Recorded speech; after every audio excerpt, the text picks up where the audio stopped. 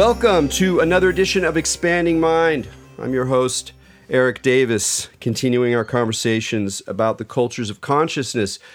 Folks who listen to this show regularly know that one of my too many obsessions, I can get a little spread thin sometimes with all the things I'm interested in, but one of them is the idea of animism, which is a somewhat problematic term that goes through anthropology and religious history, but basically boils down to the question of how we think about the world as alive, the world being us, being animals, being plants, but also being streams, rocks, clouds, technologies, and the possibility that thinking about liveliness in these different domains with their own different rules, not just liveliness, but even agency, even intelligence, is not only an idea that we can trace back to indigenous cultures, to really all of our pasts in terms of the kind of matrix of a living earth out of which human culture and human consciousness emerged,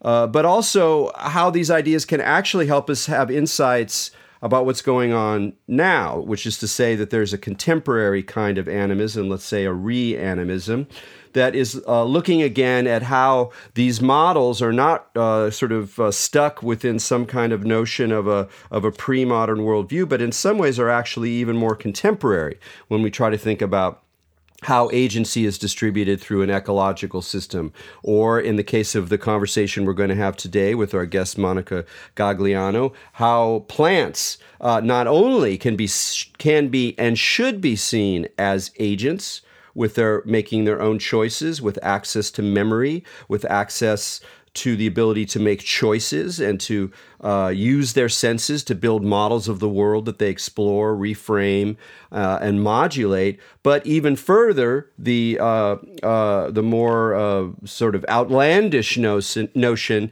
that they can communicate with us and actually have been communicating with us in some sense all along. And again, we've had a number of people on the show talking about this idea. One person that I always love to reference is, of course, Kat Harrison, who runs Botanical Dimensions. And for those of you who are interested in these things, please check out Botanical Dimensions online. It's a wonderful organization in Sonoma County. I just went up to their library sale about a week ago, and it was a wonderful time. And Kat did a marvelous reading, and she's an undersung hero, in not just in the psychedelic world, but really in the whole world of ethnobotany and really transforming our relationship to how we think about plants. And it was through Kat that I first heard about Monica, although I had read about her in a New Yorker article many years ago, but I didn't remember the name.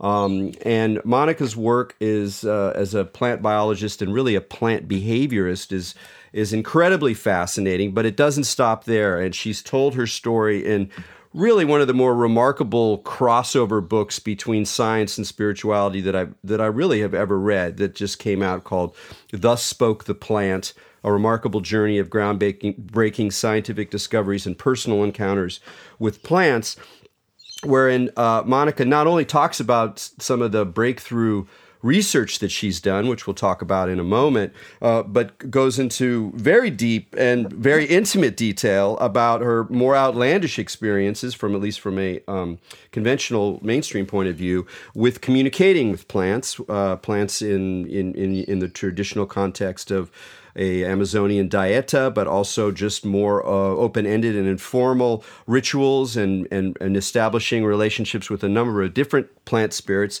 that paradoxically, or not so paradoxically, actually inform some of her rigorous scientific studies, which are controversial, but controversial in interesting ways. Not so much about the organization of the studies themselves. I don't think there's actually been too much issue with the experiments themselves, but more about how they can be interpreted and how they can be languaged. So I recommend the book, and I'm really looking forward to our conversation. So Monica, thanks for joining us on Expanding Mind. Thank you, Eric, for having me.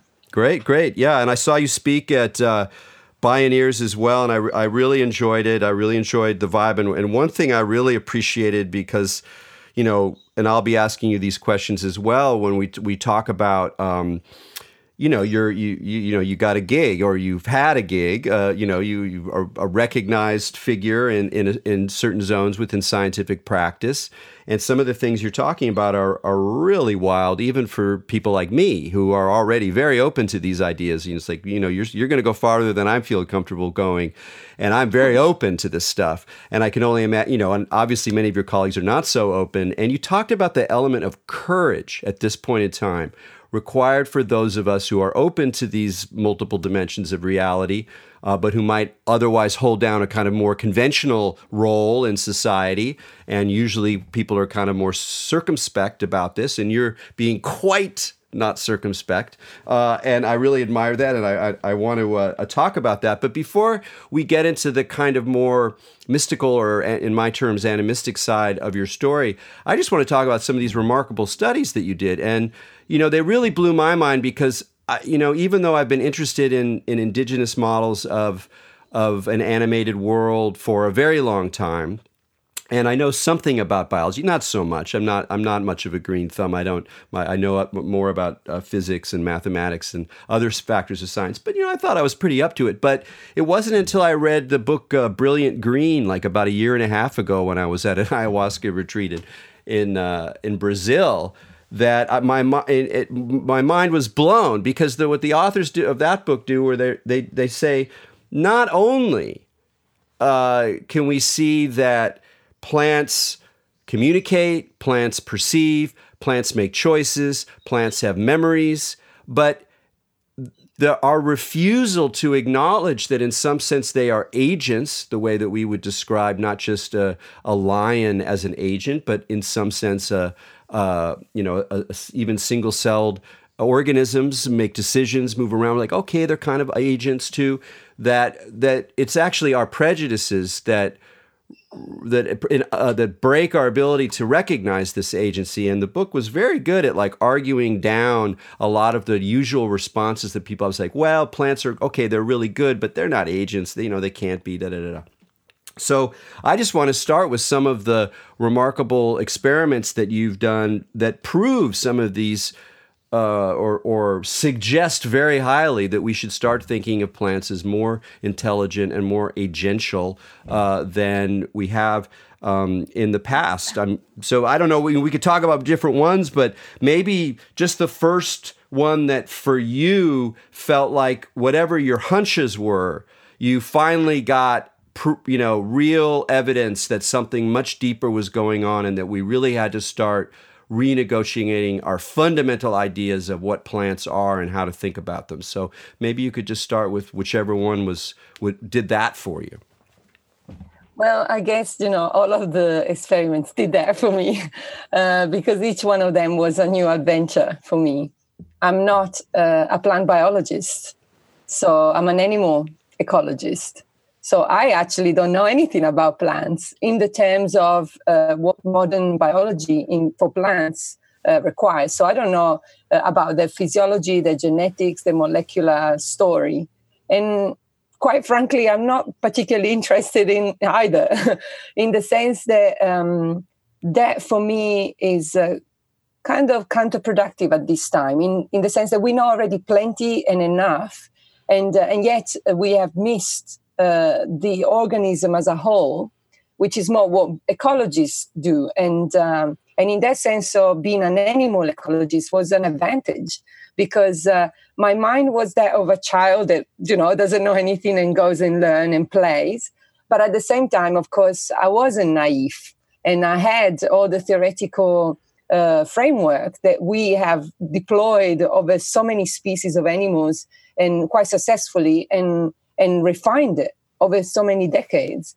So then, for me, it was just a matter of pretty much asking the same question using the frameworks that we have and we have well accepted. And so I guess the really first big surprise for me was the very first experiments I did, because, of course, not being a plant biologist, I had no idea. And so I created these... I do describe them in the book as well. I created what I call these matryoshka boxes. And the aim of the experiment, which was looking at chili seed and seedlings, was simply to see whether the communication channels that we already know plants use were all there was to know.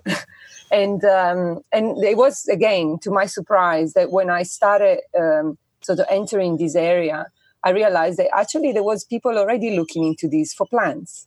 And that was incredible. That was great. And most of the work done was in the chemical communication, which of course now is quite well established and lots of people is working on it. And it's typical of science. It's like the first icebreaker is the hard, and then everyone else follows. And then it becomes like the normal status quo thing. So so chemical communication, both underground and on the aerial part of the plants, incredible stuff. And I was like, wow. And then, of course, I mean, light and plants have a long history. And so there was a lot of work already done as well on how plants use different frequencies of light and different ratio of frequency of light to determine basically what's happening around them, whether it's like, here is a fence, and if I'm a climber, I can use it. Or, here is someone growing next to me, and actually they're growing a bit too fast. And if I don't change my growth trajectory, I might get, covered over and I'll die because I don't get access to light. So those were, like, again, quite well accepted and so the common ground. And there was a third one that I found that it was, again, in that realm, and it was how plants communicate through contact.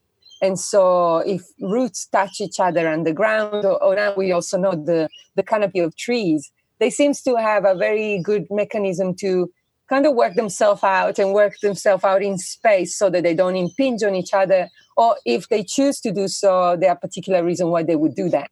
So it wasn't just random. So those were basically the three main channels which were well accepted and known as plants communicate this way. And of course, because, as I said, I'm an animal ecologist, and coming from that perspective, it's like, wow, but there is so much more. We know from animals that there is so much more. And one of the things that comes to mind straight away is, of course, sound, because the acoustics is everywhere, no matter where you are. And we have studied it in animals across all areas, all species, all environments. And so I thought, oh, wow. But of course, that was just an idea. And so my first experiment was actually designed to test whether the three channels that we knew of, the chemical, the contact, and the light, were actually really the end of the story or not. So the question was, are there other ways in which plants would know that there is, for example, someone growing next to them?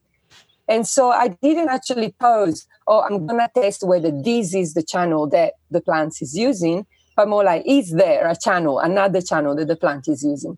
And of course, the answer is yes. And at that time, of course, scientifically speaking, I didn't have any proof to show what it was. But the proof was clear that something is happening and the plant definitely is doing something here. At that time, I was already starting to work with, other plants such as the ayahuasca. And from that perspective, which of course I kept very separate from my scientific personality and character and environment. But from that perspective, it was like, but of course they do. And so it started really nagging at me as an idea. How would science try to test this? It might be just all in our minds, and that's okay. I'm happy with that. It's a nice idea, and I'm happy with that. But it was like, okay, for me, the role of science is to explore, not research, but explore. And so can we explore this question and see where we end up? And so that's how I then started, getting a bit more focused onto, okay, there is a channel that, many channels maybe the plants are using, which we do not know about. Could acoustic would be one of those? And then, we proceeded again into exploring and developing that area in particular. But more since then, I actually bumped into other channels, which, again, bumped is the right word because I was not testing for that. I wasn't expecting that. But I do know that from my experiment, I can see the plants detect magnetic fields, and they're very sensitive to them too. and they will make their choices based on what's available at different levels. So different fields coexisting, obviously, different channels providing different bits of information, obviously. And the plants are just literally, as we do and as animals do, picking and choosing whatever suits them best at that particular context in that particular time. So that was, for me, the start. And it was one of those kind of situations where your personal experience tells you one thing, and you go in the lab or in, at the university, and you're like, how on earth am I going to do this? How do you ask the question in the most appropriate way so that it doesn't bias the answer that I think I'm looking for? So that I'm not looking for an answer. I'm just asking a question. And then the answer is whatever answer wants to be. And so, so that was interesting because I kind of did it almost like as a wild test for myself. And when I saw, oh, no, they can do it, it was like, okay, so are you ready to embark into this a bit deeper now? And that's where we end up. Look at what happened. Yeah, it's really remarkable. And I was trying to get a sense by reading about your work online and poking around about how just the experiments have been received, in the sense that there's been a lot of controversy about the language around them and how to interpret what these decisions and what these perceptual channels indicate. So there'll be people who don't like the idea of intelligence, who think that's anthropomorphism, and that's a discussion that's interesting to have. But leaving that one aside, is there much controversy about the core sort of on empirical evidence that they use these channels, that they have forms of memory that we hadn't really, the remarkable experiment that shows their Pavlovian capacity to essentially remember different conditions and change their responses based on these, and then in a way make decisions about responses. There's not a lot of controversy about that stuff, is there? No, and what people doesn't really appreciate, like even within the academia, I guess, is that as an animal ecologist moving to a different field, these fields are often traditionally left very separate and alone. And academia is quite divided into these little pockets of knowledge. So we do not cross. If you cross, why? That will be the first question. Like, why would you want to do that? And so that already kind of raises suspicion. It's like you're not qualified to speak about this thing or to speak to this.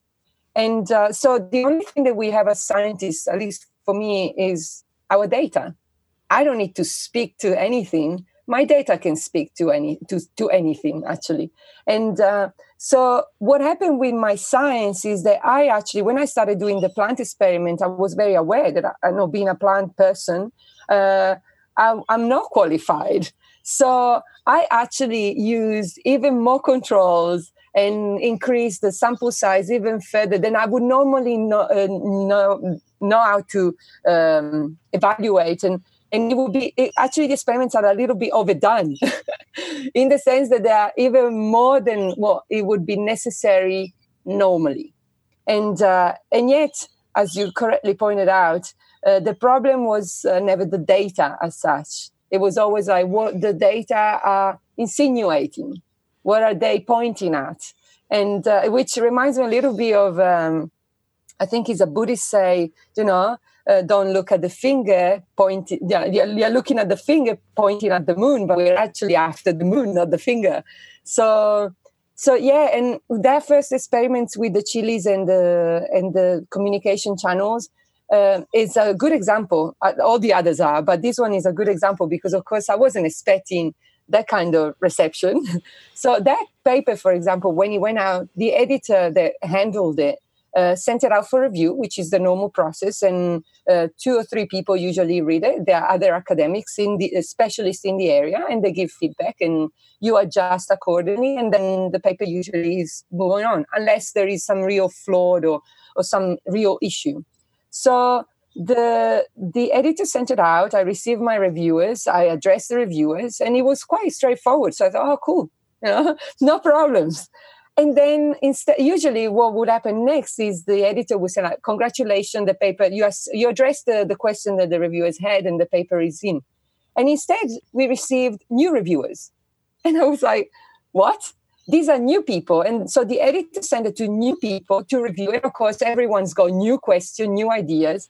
And so we thought that then was the end of it. It went through 7 different reviewers. And the editor just, and I understand, is like the editor didn't have the courage. And it goes to what you started talking about at the beginning. It didn't have the courage to take the responsibility of, as the editor, it is my responsibility to evaluate whether this is good science or not. If the reviewers have no problem and they are, I need to trust that they are colleagues. I chose them because I believe they are good people. They know how to do their science. And so I had to take the responsibility that, this paper needs to be published. And he was afraid. He was afraid because not of the data, because of course the data were clear. There is something going on here and we don't know what it is. And that was the problem. It's like, we don't know what it is. And science tend to publish things that this is what it is. And I didn't have that answer. And I didn't care not having that answer. I was excited that there was something that we didn't know. And so it was opening a door to explore again. But I thought that that was quite insightful. And at the time, I didn't realize that would be something that would happen over and over again with my work. And it would escalate as well, to the point that people would not send it out for review in the first place. So the work didn't have a chance to be actually evaluated by my colleagues. And whenever it did, and that was the case with Mimosa that Michael Pollan reported on, like, that paper took me so long to actually get to someone to see it.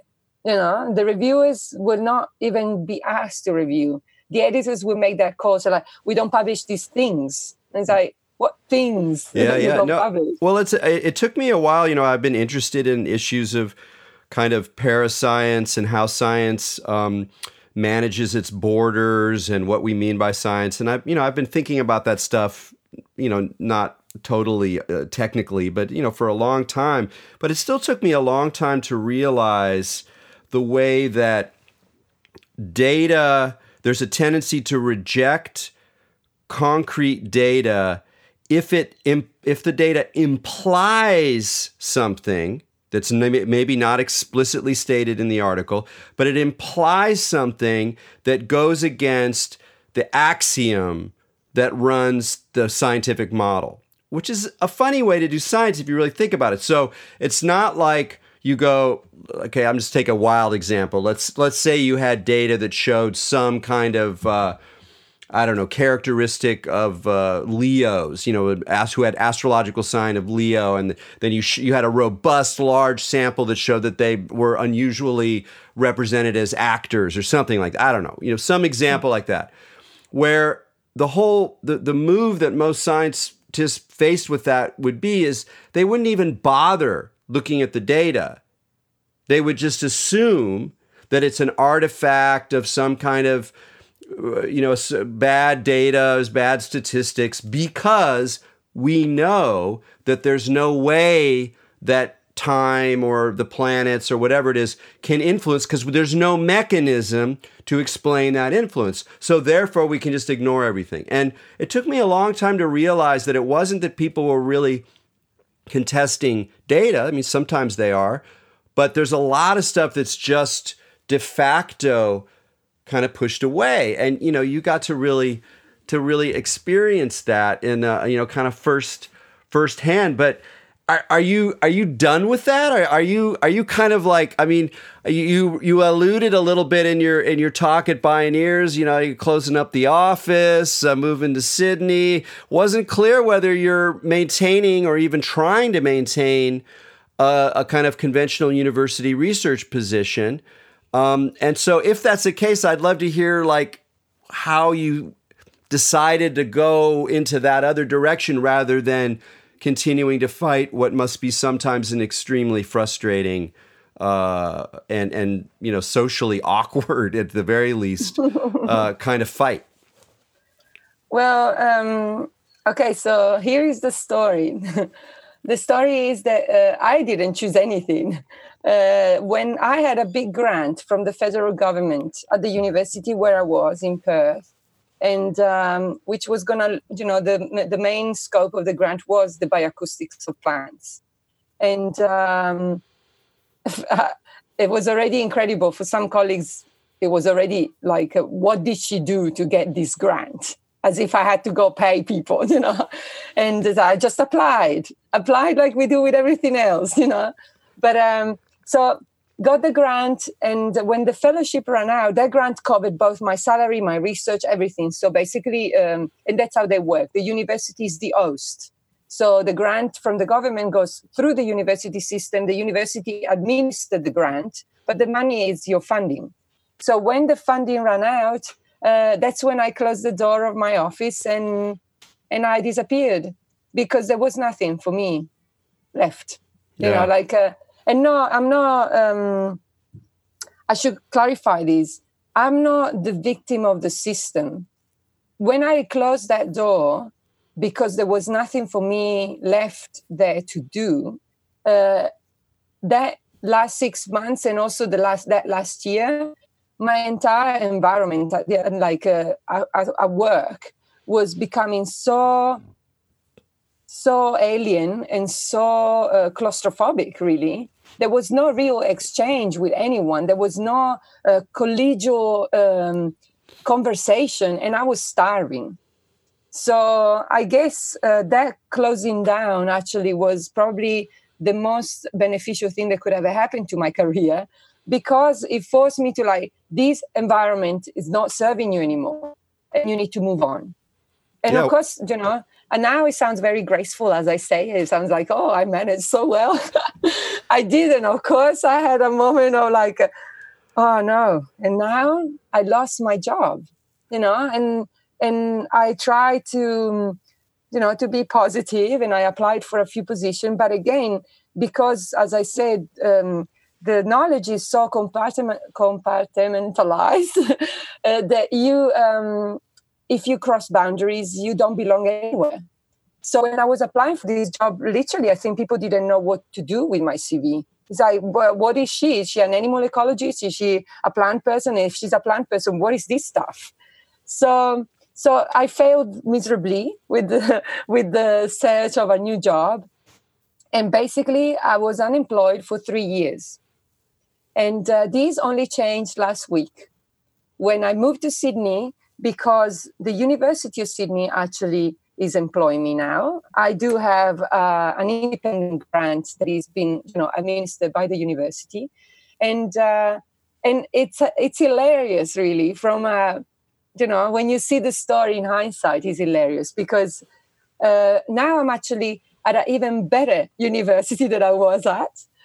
Sydney is much more central. There is a lot of people here. Over the last 3 years, they've been bringing me back and forth to give lectures and to participate to different workshops. And the environment here, the collegial environment that I was so desperately lacking in the other place, here is like, when I arrived, people was like, oh, finally you're here. Oh, it's going to be so good. And we're going to do all of these things.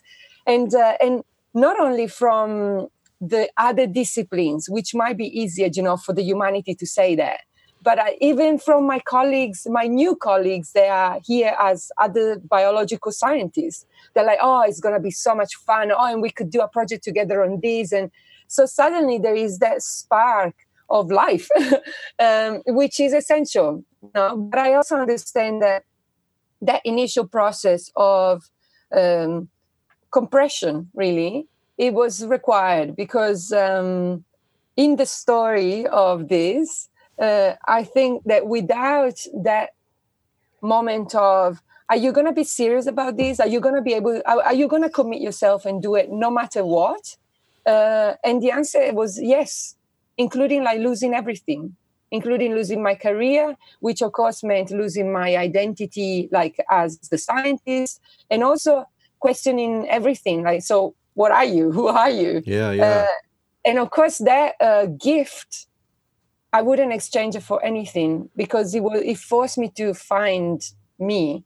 And in the process of writing the book, I also had to find me through that new character of the scientist that is not afraid.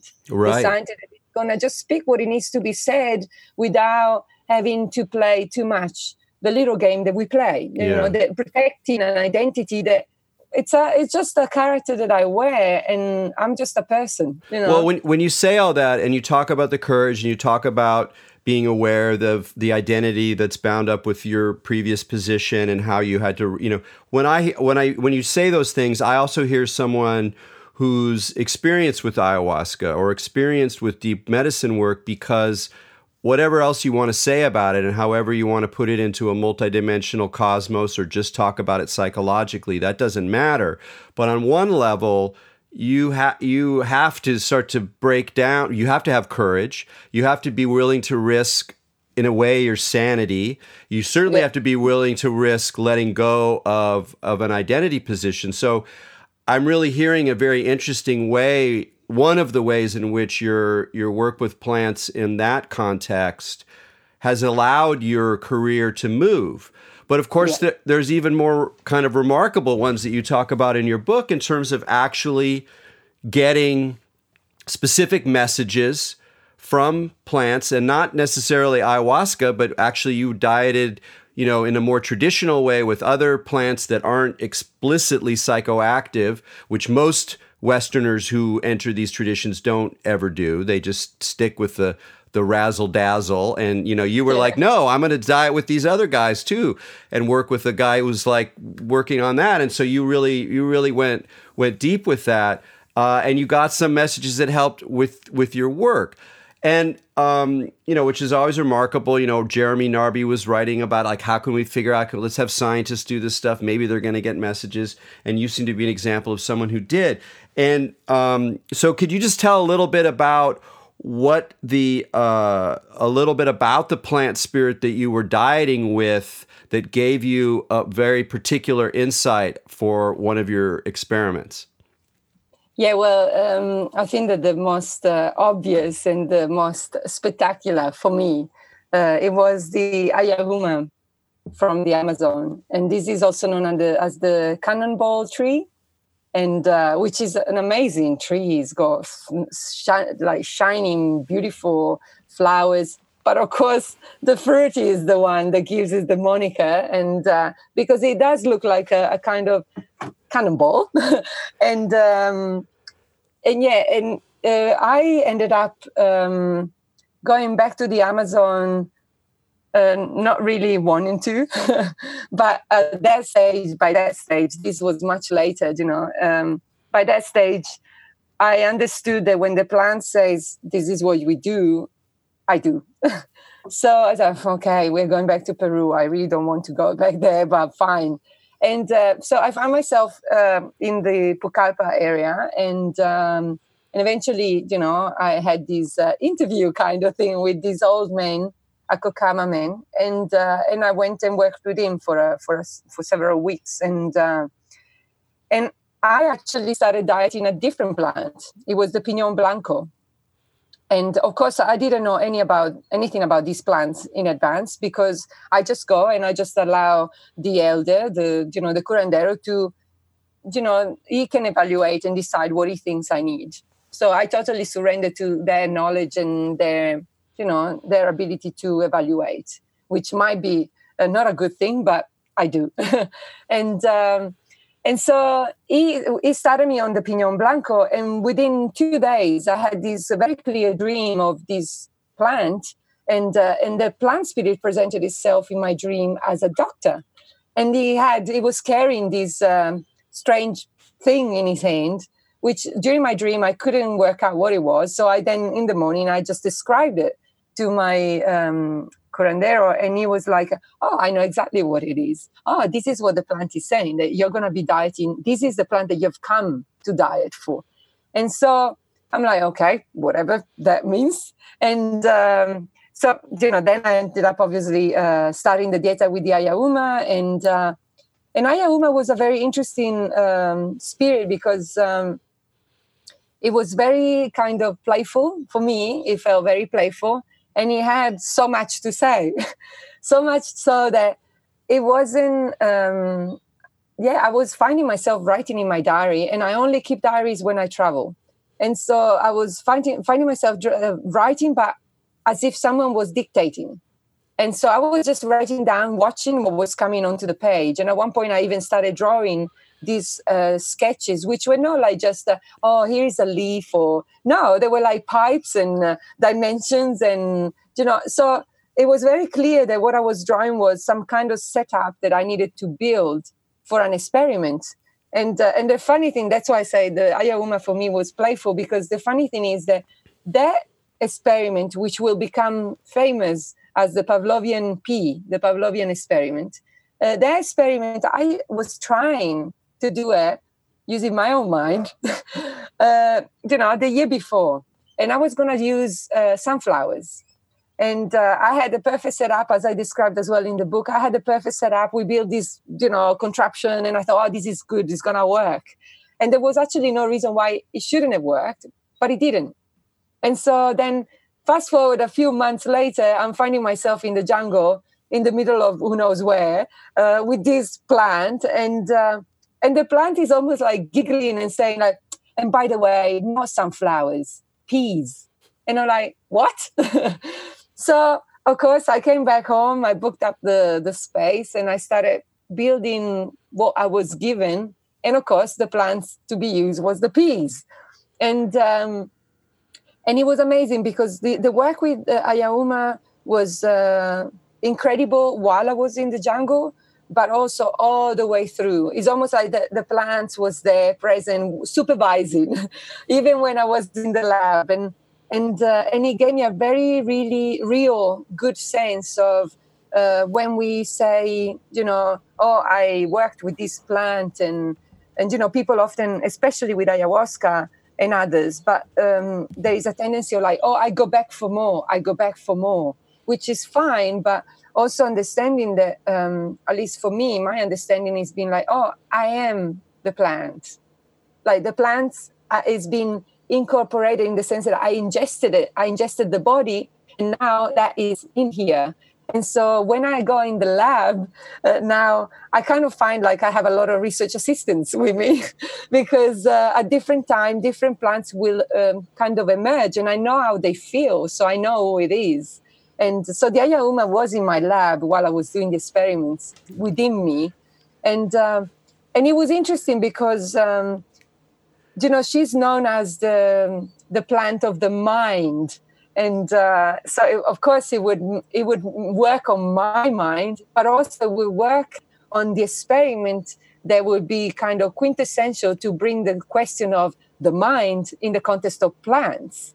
And it's just, I find it hilarious how good these links, and you don't even see them until, even now I'm realizing this right now as I'm speaking to you. It's like, oh my God, the plant, the quintessential plant for the mind is using my mind to show the minds of plants. that is a wonderful, wonderful loop. But I want to ask you something. I've been very interested in these kinds of experiences for a long time, both in my own life, but other people's lives, and trying to understand how people interpret them, particularly when they're not just living in a mystical world all the time, but they're working with reason, with science, or with skepticism, or what does it mean to be, questioning thought. And both in when you speak and in the book, you're very confident about the messages that you get. It's like it's no problem for you. And in my experience, most people aren't really like that. Most people are either more skeptical, even if they get a message, they're like, I don't know, was I making it up? I'm not sure, if you ask them. Or they're very sure, but they're kind of, I don't want to say deluded, but they're kind of like, they're telling themselves a story. Mm-hmm. I don't believe that those are the only categories, because I do believe that some people are very good at getting messages, just the way some people have a remarkable dream life. Some people have the capacity to to anticipate things. I believe that those things can occur. But what I'm interested with you is whether you were always like that? Like if you go back when you were a kid, you were kind of like getting that you always had this kind of dream side or sort of side of you that wasn't limited by reason or wasn't limited by skepticism, even though you obviously can play that game as a scientist. Was it always part of you? Was it something you had to kind of learn through your work with the plants? Or was it just kind of obvious to you and you didn't really have to worry about it? Well, again, in hindsight, it's easy to see. But while you're in the midst of that, it's not always so graceful and so confident. But, if I think about it now, and you're right, because of this phase of unemployment and I had a lot of time to really consider who I am, you're right. I feel there is a level of, there is a core inside me that is not going to be moved, or it's going to be moved, but not by the things that don't matter. So now I'm able, because I can see myself from this space, I'm able to see that I was always that, And so, yes, I was always the child that would, rescue the pigeon out of the road because he got driven over by the car and, nurse the pigeon until it was all right. And then you release it or, those kind of things. I was born in Italy, which is the quintessential, Catholic country. And so if you want a place where you get brainwashed, that's one of those. And I was really interested. I used to go to church and I was really interested, but I was interested in asking questions. And I got really annoyed when, and this is like when I was a child, and I was really annoyed when the priest or whoever didn't have the answers. And they were telling me, like, you should just have faith. And it's like, yeah, but if I don't understand what faith is, how can I have faith? And so I think that my essence has always been the one of, exploring. What I saw was an obvious enchantment. And so it's like, wow, like, how can you not want to explore this and just trying to play with it? And so I guess science came about to me as exactly that, as a channel to be able to explore disenchantment. And then, of course, because this is a space of duality and the polarity of enchantment is disenchantment. So I needed to become, at some level, disenchanted. And I did that through my training with science, obviously, where I ended up not feeling anything anymore. So I was the child that was rescuing the pigeon from the street because he got run over. And then you fast forward 20 years later, and I'm in a scientific lab ripping apart the body of a fish so that I can get my data. So, I needed to feel so deeply and then feel nothing. To be able to know what it means to be both. So to be able to know, okay, these are the two polarities that make this reality. And yet I'm none of the two. I can choose to be one of the two, but then I would always know that I'm missing the other. Or I can just sit in the middle and knowing that I can see both, but I don't have to be both either. And this is, I think, the place where I'm at. So that's why I can see my character as the scientist, but I can also bring the more compassionate approach to science, which comes from the other side. And so now I'm in a place where I think I can comfortably do science without compromising science as the scientific method that acquire knowledge. So it's not that I need to be, fluffy, hippie, new agey to do my science, because that wouldn't work, because that's not how science works. So when I do my science, I apply the proper methodology that is the rule of the game. But the way in which I ask the questions in my science might be coming from a different side of the story. And if the questions are formulated correctly, then we can actually find answers that can speak to both sides.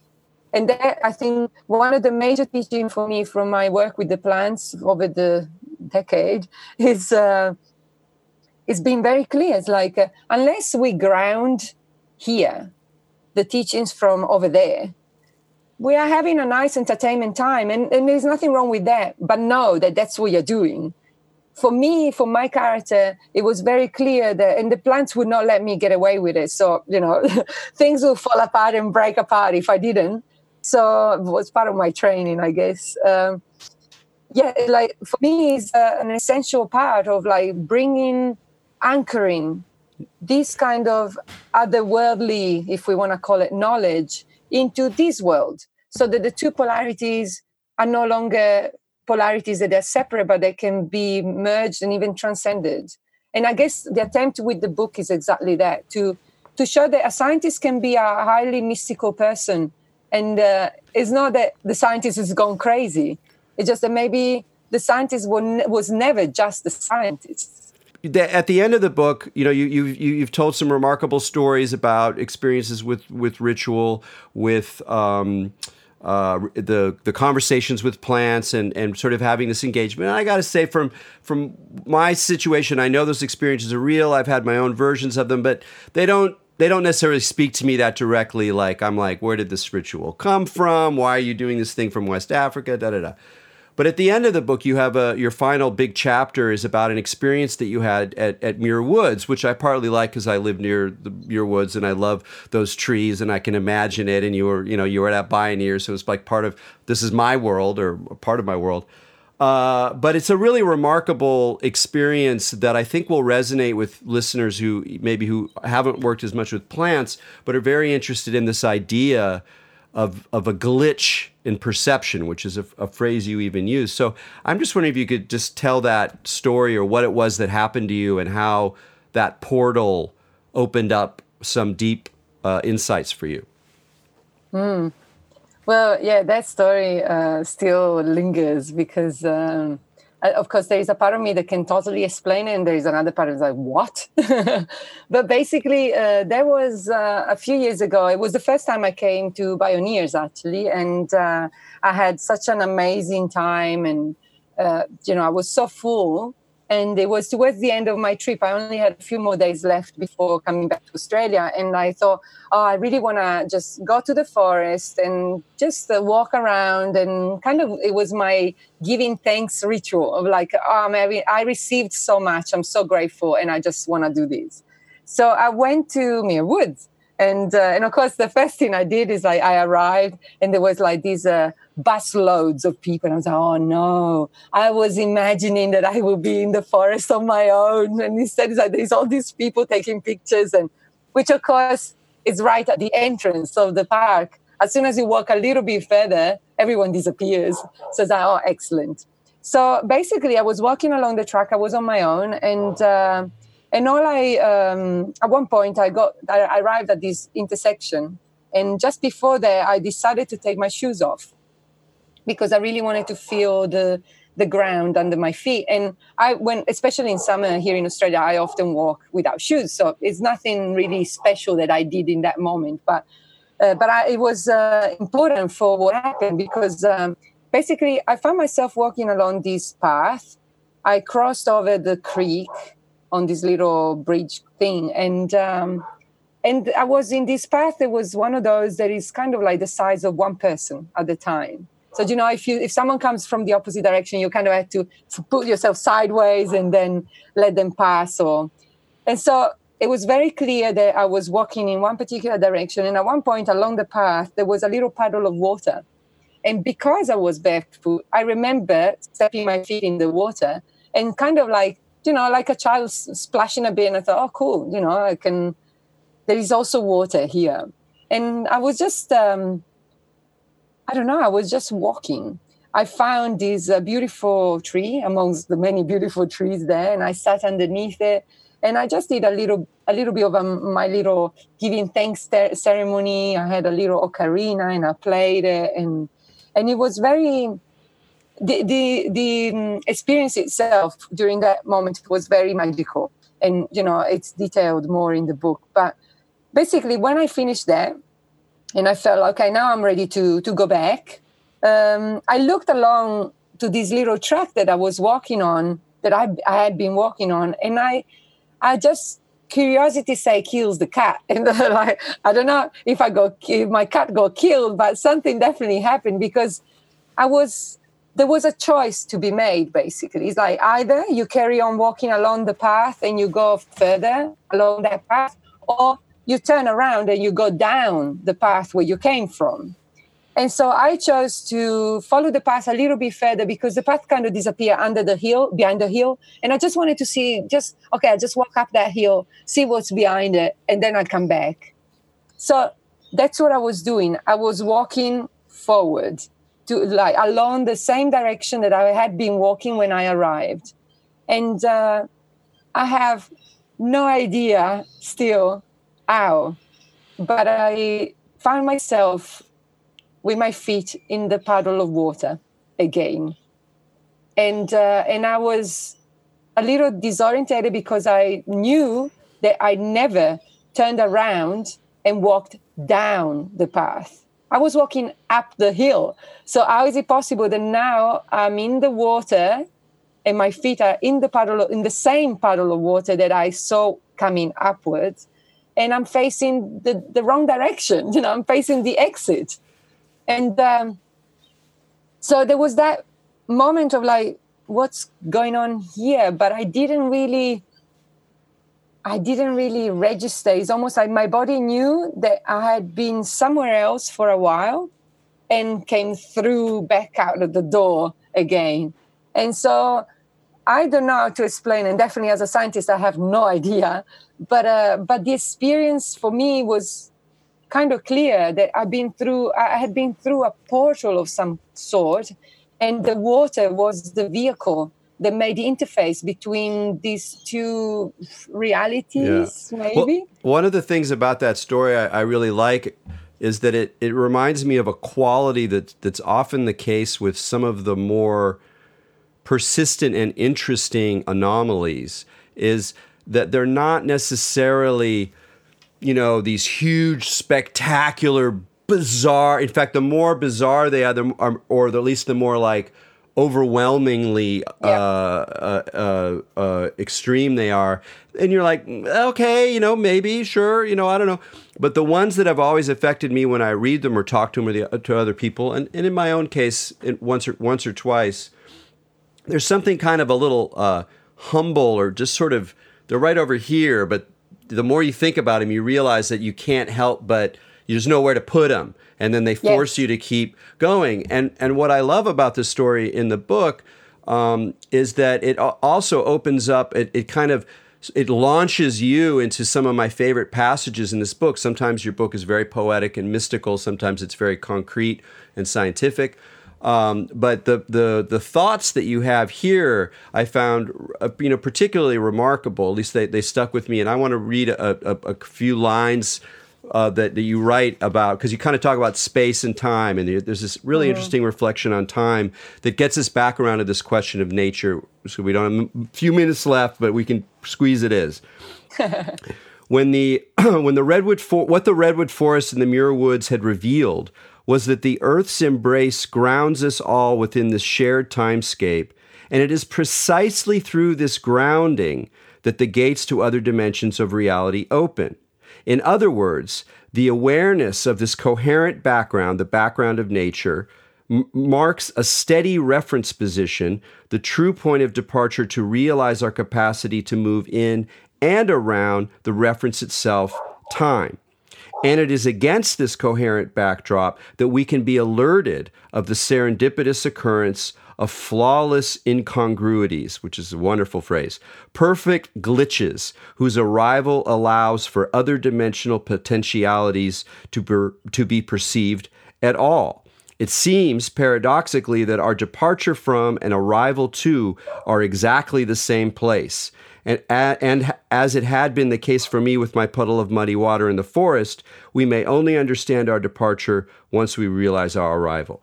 To me, that's just like top-notch mystical weirdness, but what I will like about it in the context of our conversation now is it helps answer this very interesting question, which is, what do we say about nature, about the nature that is revealed to us through science, not so much our mystical experiences or indigenous interactions, but the science that gives us a Darwinian picture of evolution where things emerged over eons of time. And in a way, and often in your book, you kind of speak as a Darwinist. You do recognize that there are these selection pressures, that kind of language, which is so often anti-enchantment, is one that you embrace. But you embrace it in relationship to this multidimensionality. And that, to me, is a real, very important place for us to articulate now. So we don't collapse one into the other. It's not like we're saying that science is actually mysticism. It's that the mystical view is a broader domain. So I guess I just want to hear you talk a little bit more. We only have a couple minutes, but about how you see, the nature that that science recognizes, the nature that is articulated through a Darwinian perspective, through a materialist way of talking about it from that multidimensional side. I think it's for me it's pretty simple. They're like, just as we're talking about multiple perspective and multidimensional spaces. Well, the Darwinian is just one of many. And there is no one better than or exclusion of. It's like they are not in conflict. They're just coexisting. And so there are parts and aspects of each one of those that can be useful in the sense that by approaching, we reveal who we are. And then we can also let it go because we are not that. We know that we are all of the others as well. And so I don't have a conflict. And that's, I think, maybe is the main point of my book. It's like there is no conflict between science and what we call mysticism, spirituality, or whatever we want to call it. It's like, but at the same time, yes, science is not mysticism, but it is. So it's just that it's an exercise of removing these dogmatic and dualistic view of the world. The world is not dual; it's multiple, and at the same time, because of that, it's nothing. And it was actually a plant that only a few months ago, just before I came back to Bioneers this year, that brought me all the way to Mexico, and he brought me into a dark room, and I spent a long time in this dark room on my own, with nothing else to do except being there. And I saw the amazing world of ideas that we can use to play in this space. So and I express this through my science, but it's not very different from what a musician does or a painter does. And I'm all of those too. So, and at the same time, I also saw the absolute ridiculously empty nothingness that we are. And so I'm still all of it. And in that sense, how to translate that into this reality, which is the one that we are kind of keeping fixed by reference points, as you mentioned from reading the book. That's all. We're just considering some reference points more important than others, but just, they're arbitrary, all of them. Yeah. So I don't see the conflict. Great. Well, I think that's actually part of what makes you a wonderful exemplar, and also probably annoys some of your critics, is that you're not conflicted. You're not like, oh, well, I feel this thing, and which is wonderful. But we're going to have to end it with this note. It was a wonderful conversation. Monica Gagliano, Thus Spoke the Plant. Please check it out. It's a great book, and good luck on your future endeavors. I'm glad your career worked out. Thank you so much, Eric, and thank you for having me. Sure. Okay, folks, till next week. Keep your minds open.